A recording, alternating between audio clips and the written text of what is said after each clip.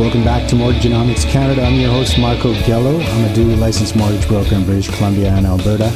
Born and raised in Calgary, currently living in North Vancouver. If you are from either of these provinces and require any mortgage-related services, please do not hesitate to contact me. Call or text me right now at 604-800-9593. 604-800-9593. One application, one credit check, and access to Canada's top lenders. All right, welcome back, everyone. Today's headliner topic, I'm going to talk about how to get the lowest possible mortgage payment. But before we get to that, here's what's on my mind this week. Transitory. Been hearing this word a lot lately. It means not permanent. And this is the word that many economists are using these days whenever inflation is the topic of discussion, which is like every day. The economists are saying things like inflation is transitory. It's a transitory thing. They're saying that it's temporary. If you're like most ordinary people these days, you're probably personally witnessing and financially experiencing some form of inflationary pain, probably at the gas pump. Like, name an item, and chances are you are paying more for it today than you did a few months ago.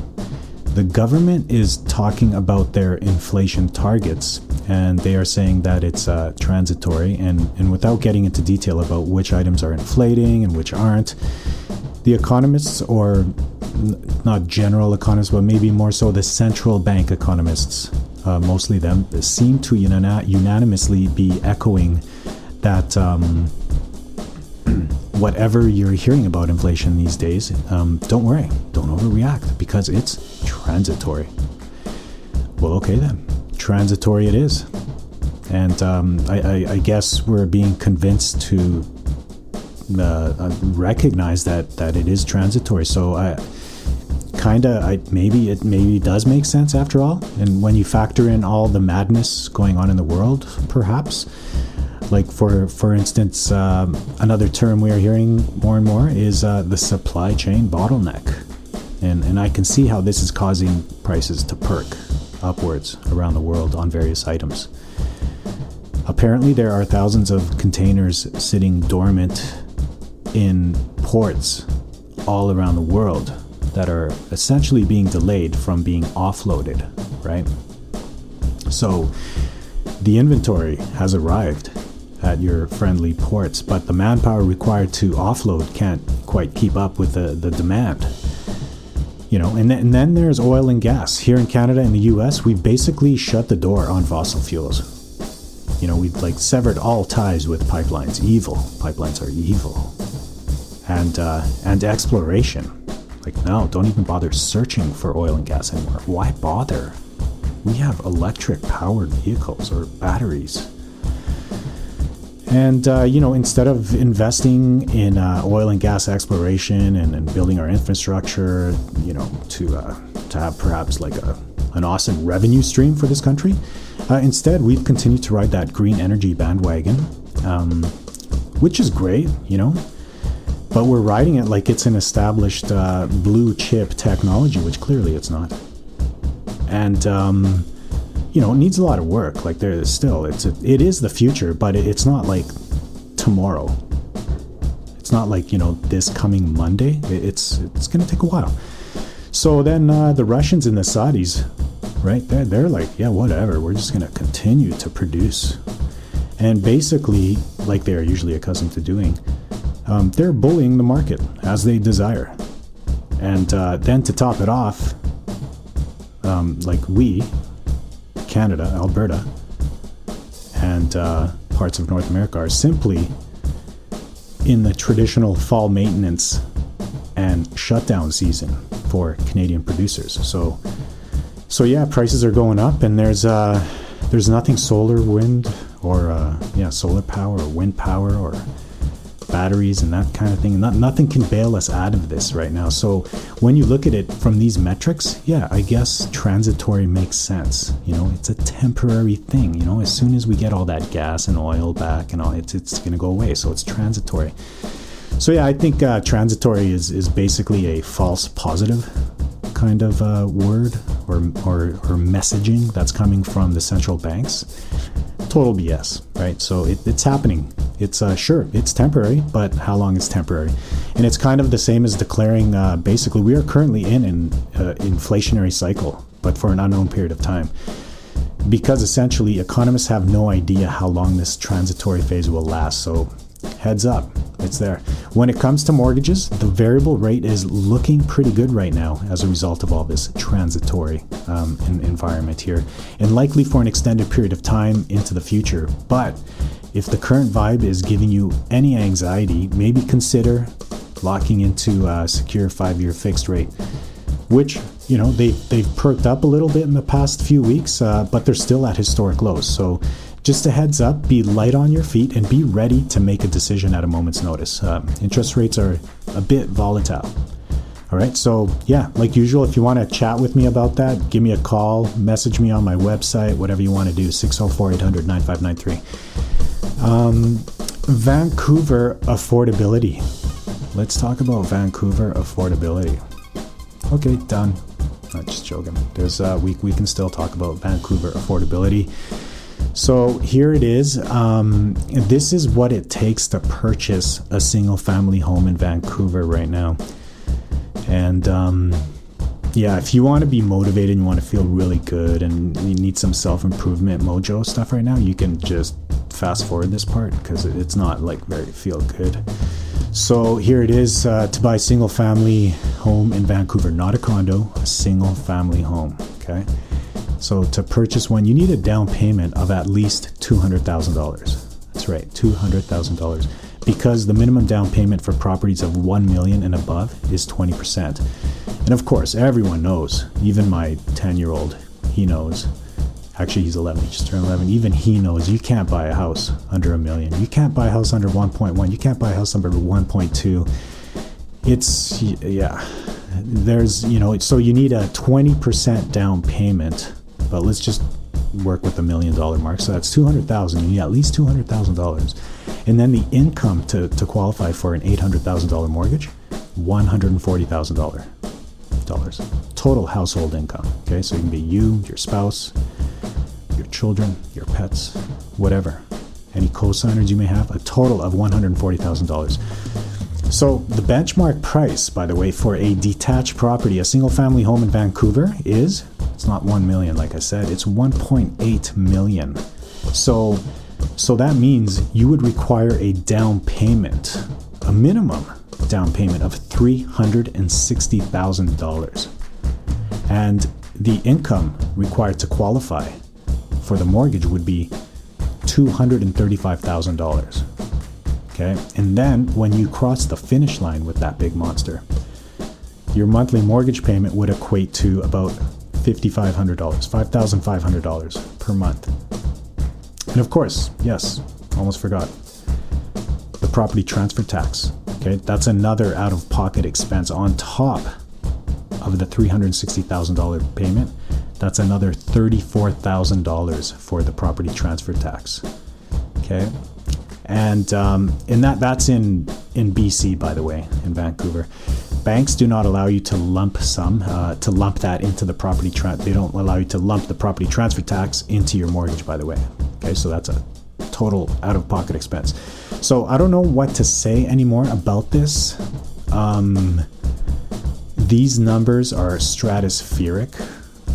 They're unreasonable and maybe a little demoralizing, but somehow, somewhere, deals are being made and people are buying properties. Which brings me to my next point. Parents are helping their kids buy their first home. So everyone, take this moment right now and go hug a parent. Okay? If there's no parent beside you, go to their house and hug them. Give them a big hug. Because they are helping young Canadians get into the market right now. So recently, somewhere in Twitter, I heard that 19% of first-time home buyers received help from their parents to purchase a home. And I expected that to be a bit higher, actually quite a bit higher. But I guess, again, it does kind of make sense on a national scale. And even more so when I apply it to even my sample size of applications right now on my desk.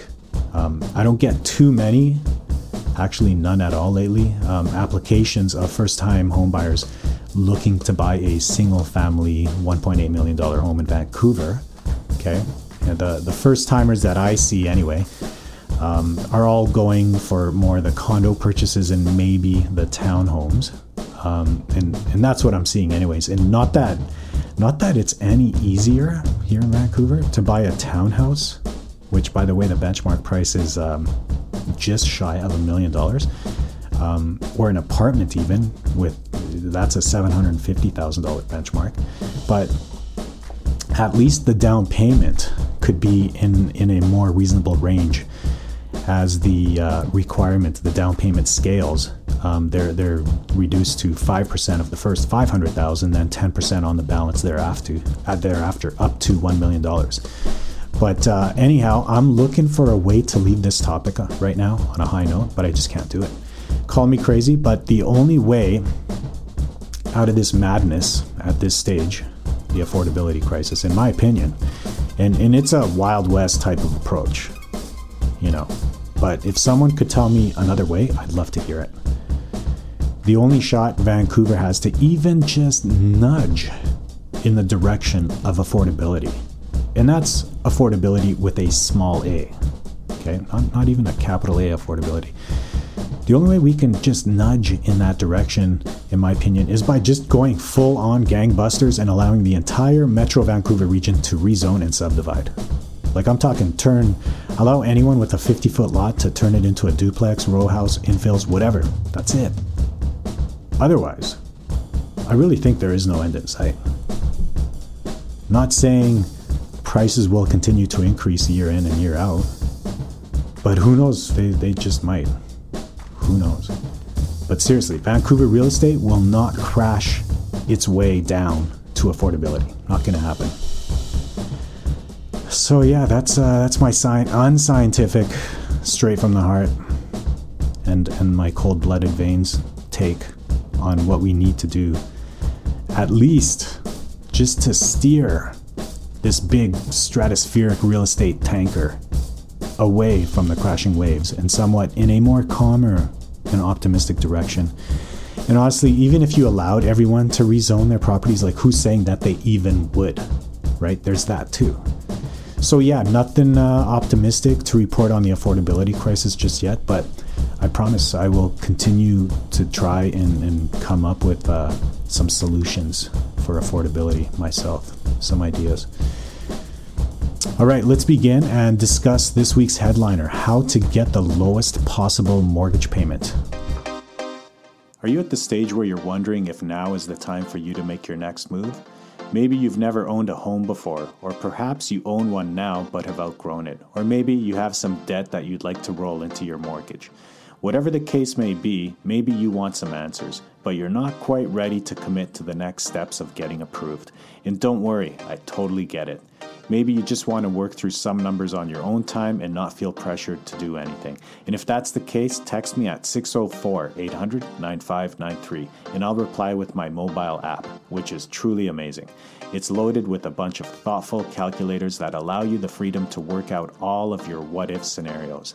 It includes everything you need to estimate your home ownership costs, like mortgage qualification scenarios, self-inputted pre-approval certification, access to market rates, stress test qualification calculators, land transfer tax calculators, closing cost explanations, and much more.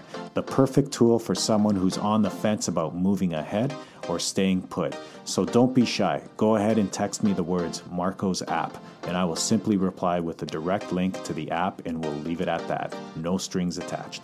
Call or text me at 604-800-9593. 604-800-9593. And now, back to the episode. Sometimes life presents you with some expensive curveballs, and before you know it, your monthly budget creeps up and you're suddenly in a pinch. And this happens to Canadians more than you can think. And oftentimes, the mortgage payment is looked upon as the primary means to bring you back to that financial comfort zone. Here are 4 ways to get the lowest possible mortgage payment. Number 1, request that your mortgage amortization be increased to its maximum. This can significantly decrease your mortgage payment, but it all depends on how your mortgage was underwritten with the lender it is currently with. Right? So for example, your amortization may currently be at 23 years and 8 months, but it possibly may have been underwritten at 30 years. And if this is the case, your payment would be eligible for a drastic payment reduction. Okay? So yeah, check in with your lender or with me, of course, and I'll see if your mortgage is eligible for that. Number 2, convert all or a portion of your mortgage into a home equity line of credit, also known as a HELOC. A HELOC payment does not include the principal portion typically associated with the mortgage payment. Therefore, the monthly payment is significantly reduced as it is only the interest portion that is required for payment. So for example, for a $500,000 mortgage, the monthly payment for a fixed rate mortgage at let's say 2.19% today would amount to a monthly payment of about $2,165. Whereas for a home equity line of credit, the interest-only payment would be $1,230. That's a massive 40% decrease in payment. Although HELOCs only require interest-only payments, it is important to point out that unlimited principal payments can be applied to the balance at any time and without penalty. So yeah, you're only on the hook for the interest-only payments, but you can throw as much as you want against it at any time directly against the principal. Totally open. Great mortgage in that respect. Number 3, get a variable rate mortgage. It's not hard to understand that a lower interest rate will yield a lower monthly payment. Lately, the best bang for your buck has been deeply discounted variable rate mortgages. Currently, you can get a variable rate mortgage for as low as 0.99%. So let's go back to that $500,000 mortgage example and compare a 0.99% variable with a 2.19% 5-year fixed. The reduction payment isn't as impactful as increasing your amortization or paying interest-only payments with a HELOC, but it still clocks in with a respectable 15% lower payment. And finally, get a refinance. If you're looking for a major reset, consider a mortgage refinance. This is especially impactful as it virtually wipes out all of your existing debt payments and consolidates them into your new mortgage. For many, a mortgage refinance is a rejuvenating and a life-altering experience. You can literally save thousands of dollars in interest costs and substantially reduce your overall monthly payment burden to a level you may not have even imagined possible. That's all I got for today.